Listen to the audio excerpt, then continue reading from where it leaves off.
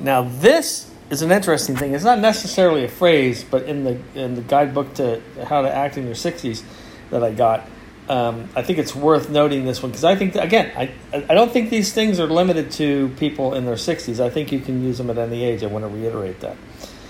So this is a good one. Apparently, just you can fart at any point in time now. You can just let one rip.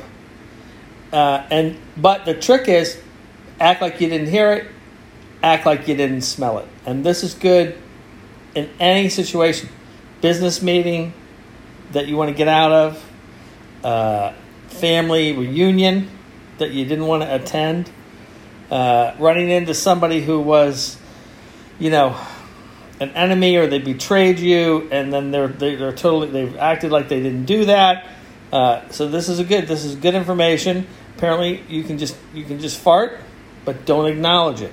Okay, so it's a good tip. It's not a phrase; it's an action.